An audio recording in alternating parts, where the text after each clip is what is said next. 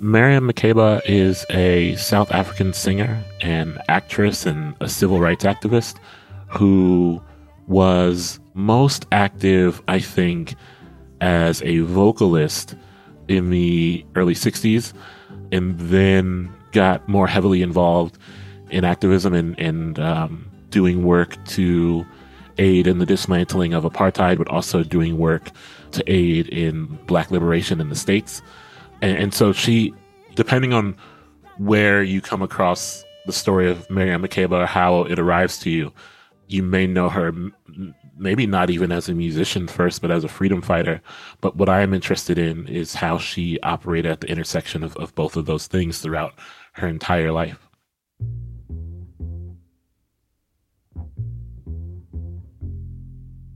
The best way I can describe my understanding of Hugh Masekela was through old photos of him.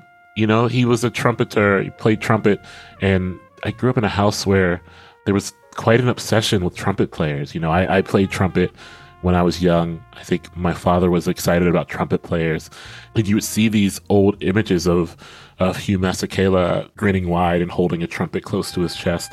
And he is someone else whose musical work was vastly intertwined with his justice and liberation work. He, like Miriam Makeba, was exiled from South Africa and spent a lot of his time in the spotlight, in the American and global spotlight, working to dismantle apartheid. Hugh Masekela and Miriam Makeba were briefly married.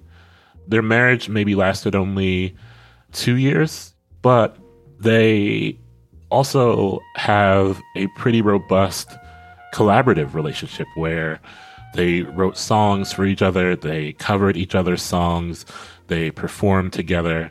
And so there's kind of a lineage between the two that is hard to separate them from.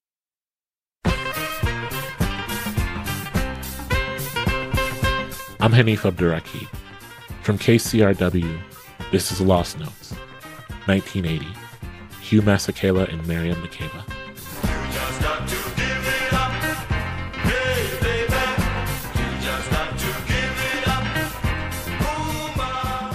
In December of 1980, the jazz musician and activist Hugh Masekela was set to return to South Africa for the first time in 20 years. His friend Vic Malloy got him on the phone and told him it was time. It was time for him to return to the country his global liberation work had gotten him banned from. Several hundred natives gathered peaceably to protest the past laws. Police, mounted on tanks, opened fire. 69 natives were killed, 176 wounded. Most of the victims were shot in the back. Some of the dead were children, women, and elderly men. Masekela left South Africa 20 years earlier, shortly after the Sharpeville massacre. It happened on March 21st, 1960, in the South African township of Sharpeville, when a day of demonstrations against pass laws wore on. The pass laws were created to, among other things, segregate the population and allocate the labor of migrants. The laws most adversely impacted Black African citizens, who would have to carry pass books when venturing beyond the borders of their homeland. Pass laws were one of the defining features of South African apartheid. On the day of the Sharpeville massacre in March 1960, a group between 5,000 and 10,000 people descended on the local police station. The goal of the demonstration was to have a large number offer themselves up for arrest for not carrying their passbooks. But the Sharpeville police were prepared for the protesters. They'd been driving off smaller groups of activists the night before and were ready for another group to arrive. By 10 p.m., the crowd had grown, outnumbering the handful of police officers who were present in the station. 20,000 people eventually stood outside. The police called in reinforcements, carried in on armored vehicles. Around 150 police were outfitted with submachine guns and rifles to face the crowd. The crowd, armed with nothing but the stones they'd carried in their pockets. It was when the jets swung down out of the sky that things spun out of control. The F-86s swept within 100 feet of the protesters, attempting to scatter them. Feeling rightfully threatened, members of the crowd threw stones and began rushing the police barricades. First, the police tried tear gas. Only a small number of the crowd fell back, while the rest continued to advance. When the police tried to beat the crowd back with their batons, they were quickly overwhelmed by the sheer number of protesters. It was then, at nearly 1 a.m, that the firing began. 69 people were killed. Some women, some children. 180 were injured. Many people were paralyzed, shot in the back as they were attempting to flee from the storm of gunfire. The police reports would later say that it was young and inexperienced police officers who first began firing, and then others followed suit. They would say that police officers had been awake for 24 hours with no rest, on edge. A row of 69 graves sit as a memorial to the massacre. There is no excuse to make sense of what can happen when power feels threatened by the people, everyday folks who decide they've had enough. There's nothing to be done with a power structure that entrenched in evil. And it was on the back of that bloody reminder that Hugh Masekela left South Africa.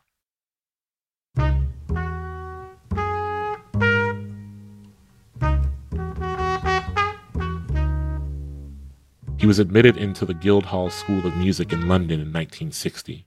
That year, he also visited the United States and became close with Harry Belafonte, who encouraged him to move there. Masekela jumped at the opportunity, studying classical trumpet at the Manhattan School of Music until 1964.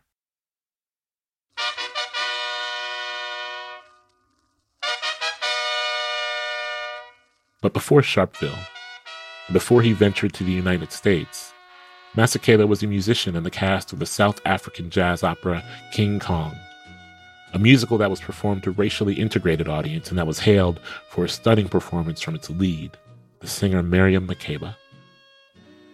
In 1959, while Masekela was playing to sold-out audiences in Cape Town as part of the Jazz Epistles, Makeba's star was also rising. She had a short guest appearance in the anti-apartheid film Come Back Africa. Makeba's role in the film was brief. She sang 2 songs over the course of less than 5 minutes. The small cameo, however, stole the show. It was one of the most memorable scenes of the film, Makeba, a dress draping off of her shoulders, sitting in a circle with a group of singers. In the clip of her singing Into Yam, Makeba starts out somewhat timid, lightly swaying and catching the rhythm.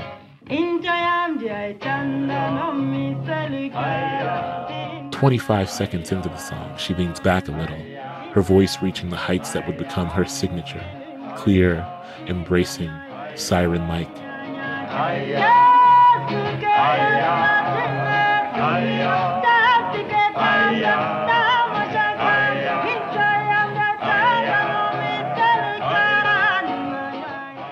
By the 50-second mark of the video, she is on her feet, and by the 1-minute mark, she is swinging her arms, dancing, and almost directing the band. The song and the performance accumulate in intensity and rhythm. It is infectious and engaging.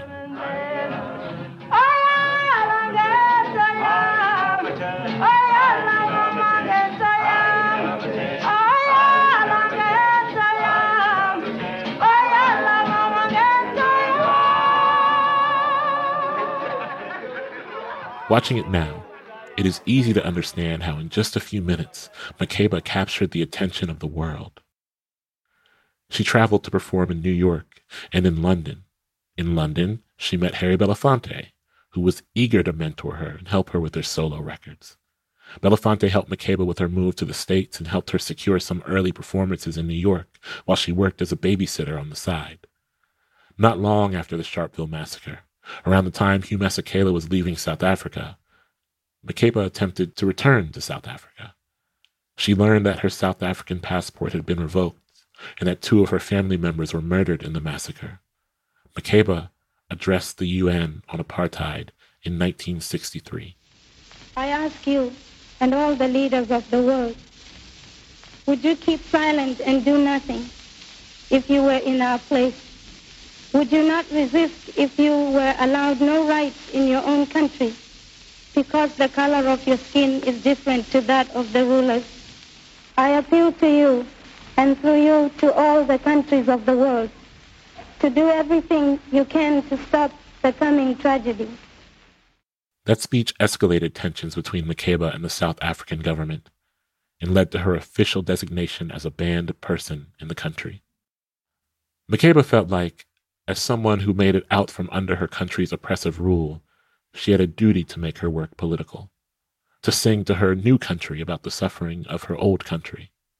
In the early 60s, she found comfort and company in this work among other African exiles who had made new homes in New York. Among them was a former stage co-star who was studying music in the city.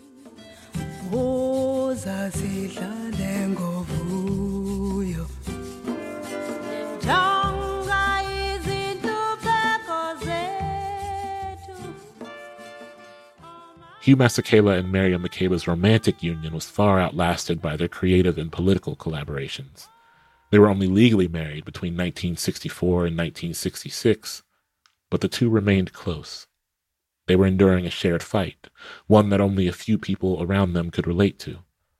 And that must be an impossible weight to carry. Loving a country that cannot be returned to and knowing that your people there are suffering, dying. There is undoubtedly a type of guilt, particularly for the exiles that had success in America, as Makeba and Masekela did. But there's also a sense of duty.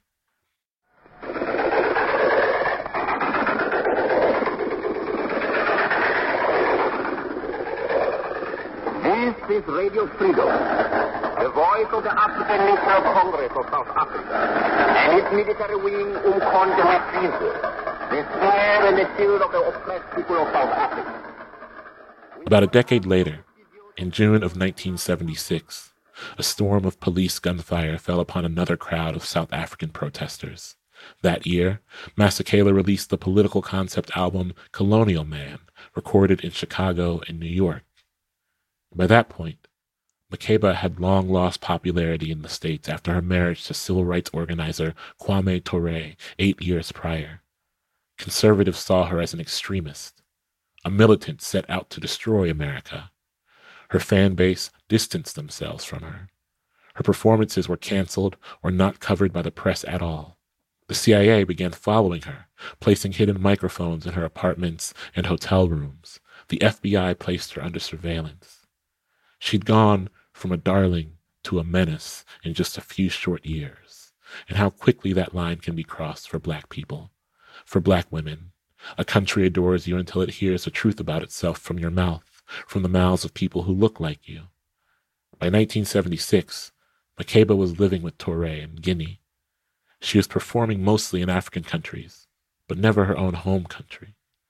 Thank you very much, ladies and gentlemen. Our next song was written for us by my little girl, who's not so little anymore. She's named Bongi.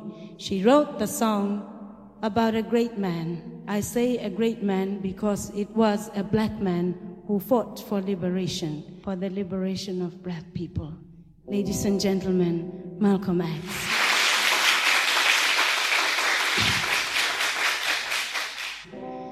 Everybody seems to be preaching revolution,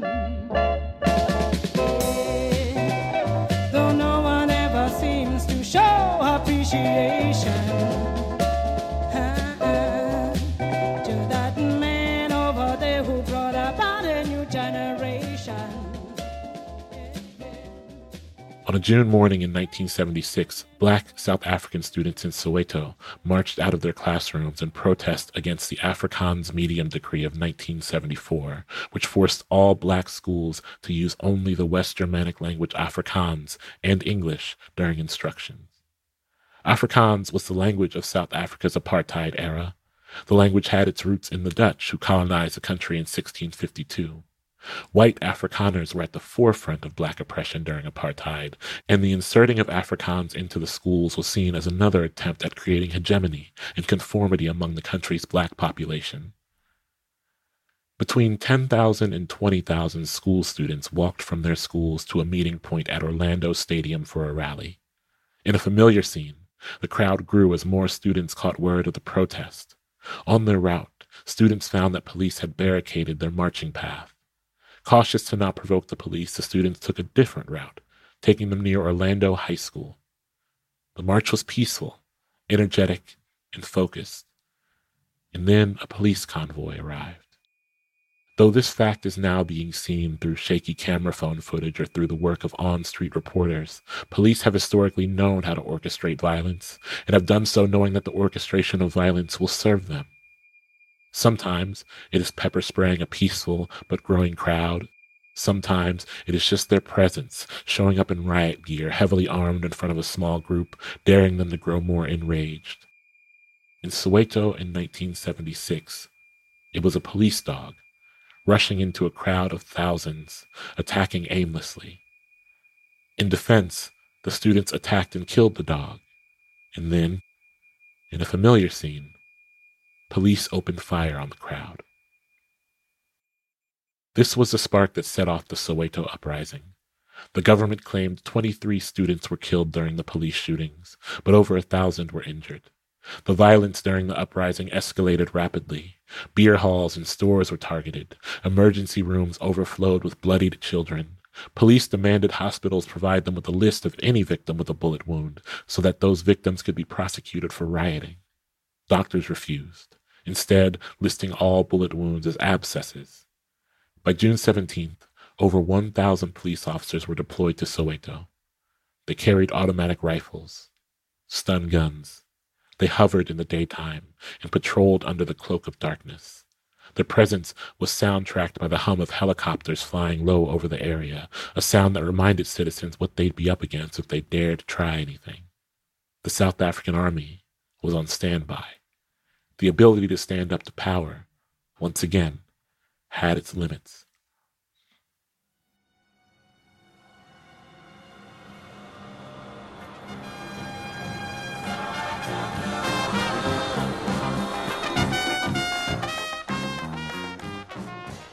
Soweto blues is pained and melancholic. Hugh Masekela composed the song and lyrics as a tribute to the martyrs of the Soweto uprising. Miriam Makeba sang the song in 1977. The central question that runs through its chorus: where were the men when the children were throwing stones? Where were the men when the children were being shot?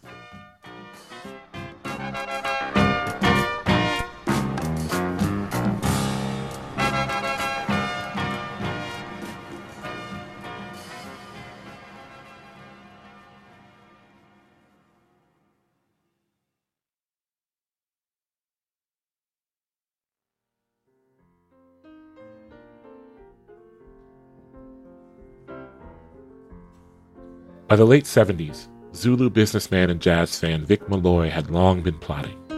It was one thing, he thought, for Masekela and Makeba to be a voice of and for the people abroad. But they had to return home. Politically, things in South Africa only seemed to be getting worse. There was no good time to get the two to return. People in the country still purchased the music of Masekela and Makeba. They still played their songs in the throes of joyous celebration and in the throes of revolution. Malloy had stayed in Masekela's ear with a plan. The pair couldn't come to South Africa, but they could come to Lesotho, a landlocked kingdom within the border of South Africa. That border formed a complete loop around Lesotho, making it entirely encased by the country, but Lesotho was an entirely independent land. Through this complex geopolitical history, a perfect plan was formed. Malloy pitched a series of welcome home concerts for Masekela and Makeba, stadium concerts in Lesotho, Botswana, and Swaziland. Masekela passed the idea on to Makeba, who was excited to join. They made plans for and arranged for both of their bands to join them on the journey, Makeba's from her new home in Guinea and Masekela's band from New York. The pair arrived in Lesotho in December of 1980 to some bad news. The governments in Botswana and Swaziland had caved to pressure and canceled the shows. Only Lesotho, free to make its own rules, held firm. They insisted the show would go on, that people who had planned to come to the other concerts could just come to Lesotho instead. The call to gather in Lesotho was made boldly, but perhaps without preparation. On the day of the concert, December 28, 1980, the borders of Lesotho were stormed by revelers, not just from the country of South Africa, but from all along the southern region of the continent. The crowd exceeded 75,000. At the time, places like Swaziland, Botswana, and Mozambique were offering safe haven to South Africans who had gone into exile to join liberation movements. Many young South Africans had self-exiled to join up with their fellow revolutionaries, and the apartheid regime retaliated with further raids, assassinations, and bombings.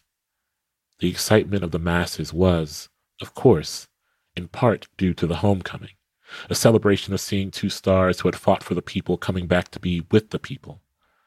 But it was also a celebration of freedom, running beyond a border where the winds of liberation could be felt, even briefly.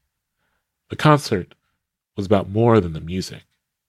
It was about upsetting the ever-present cloud of apartheid, upsetting a regime that restricted the movement of Black South Africans.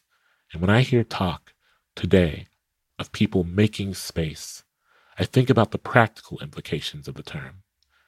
Making space for whom, of course, but also, what are the tangible benefits of the space being made? What is the space in opposition to, and are the people who suffer under that opposition going to be able to benefit? When Swaziland and Botswana bowed to the apartheid regime and canceled the other shows, the Lesotho concert got to clearly provide an answer to each of those questions, whether it intended to or not.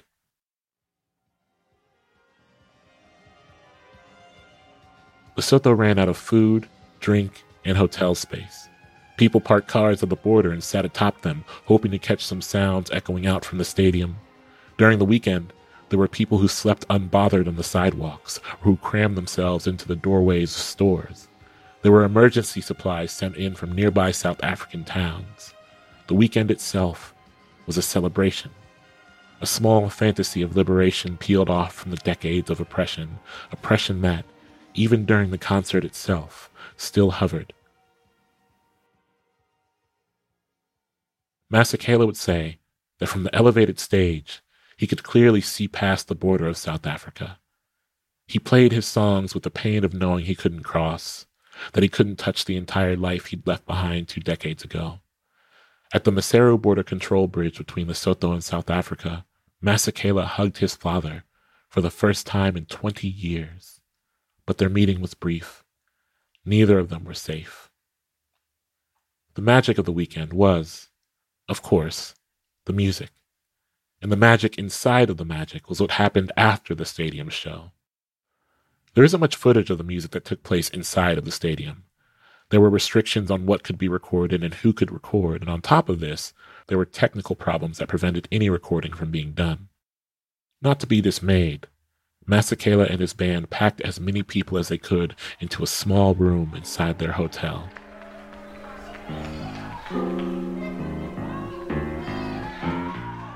The plan was to have an audience willing to recreate the sound and feel of an arena show. This was, of course, impossible. Not due to sheer numbers, but also due to the fatigue that had set in on even the most excited concertgoers. Still, the makeshift theater was full and overflowed into the hallways.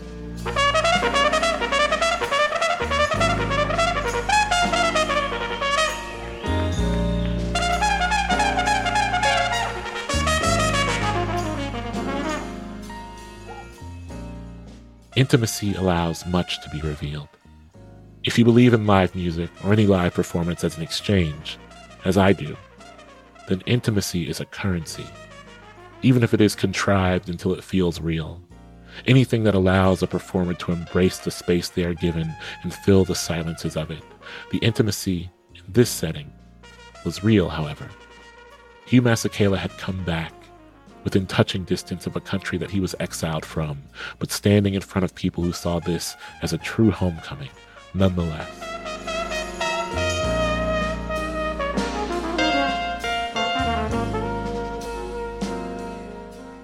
A recording of the hotel concert was first released in 1981, and then re-released and remastered in December of 2019. On the recording, the track that most stands out is the final one. Nigerian saxophonist Orlando Julius performs Babajula Banke, the healing song, It was originally written for Masekela by Miriam Makeba, back when the pair were married. The performance spends its first 2 acts spinning slowly and whimsically over a lilting piano. Around the 6.5-minute mark, the percussion makes its way into the room. And then the horns introduce themselves, and then the piano picks up pace just a little bit. Julius himself picks up intensity, moaning out the lyrics, reaching towards the ecstatic, the gospel, something higher or better than a listener might be able to understand on their own.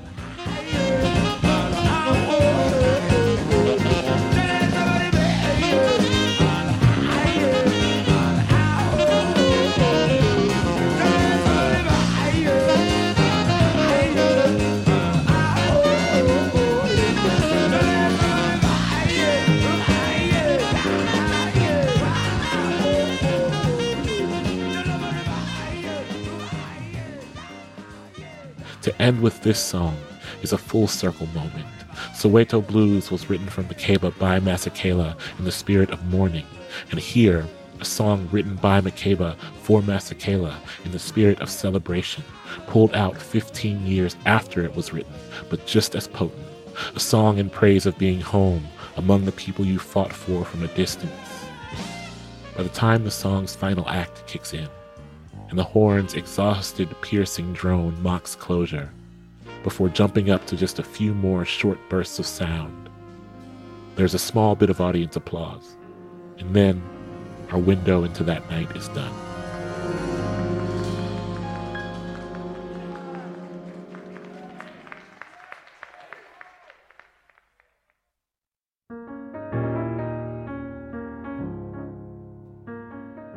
And of course, it has to be said that the undercurrent of this story, this legacy, is one of defiance.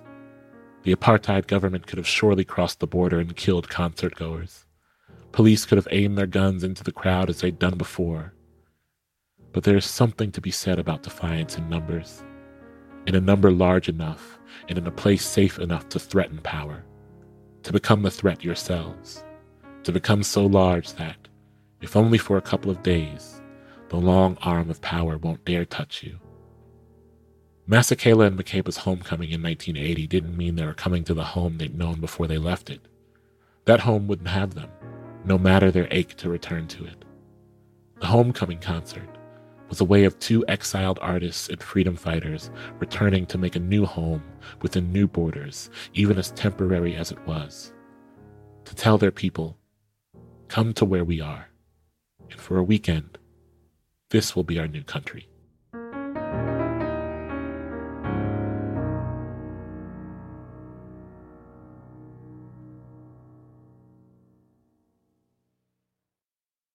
This story and the whole Lost Notes 1980 series was written and performed by me, Hanif Abdurraqib. The senior producer for Lost Notes is Mike Dodge Weiskopf. The show's creator and executive producer is Nick White. He also edited this piece.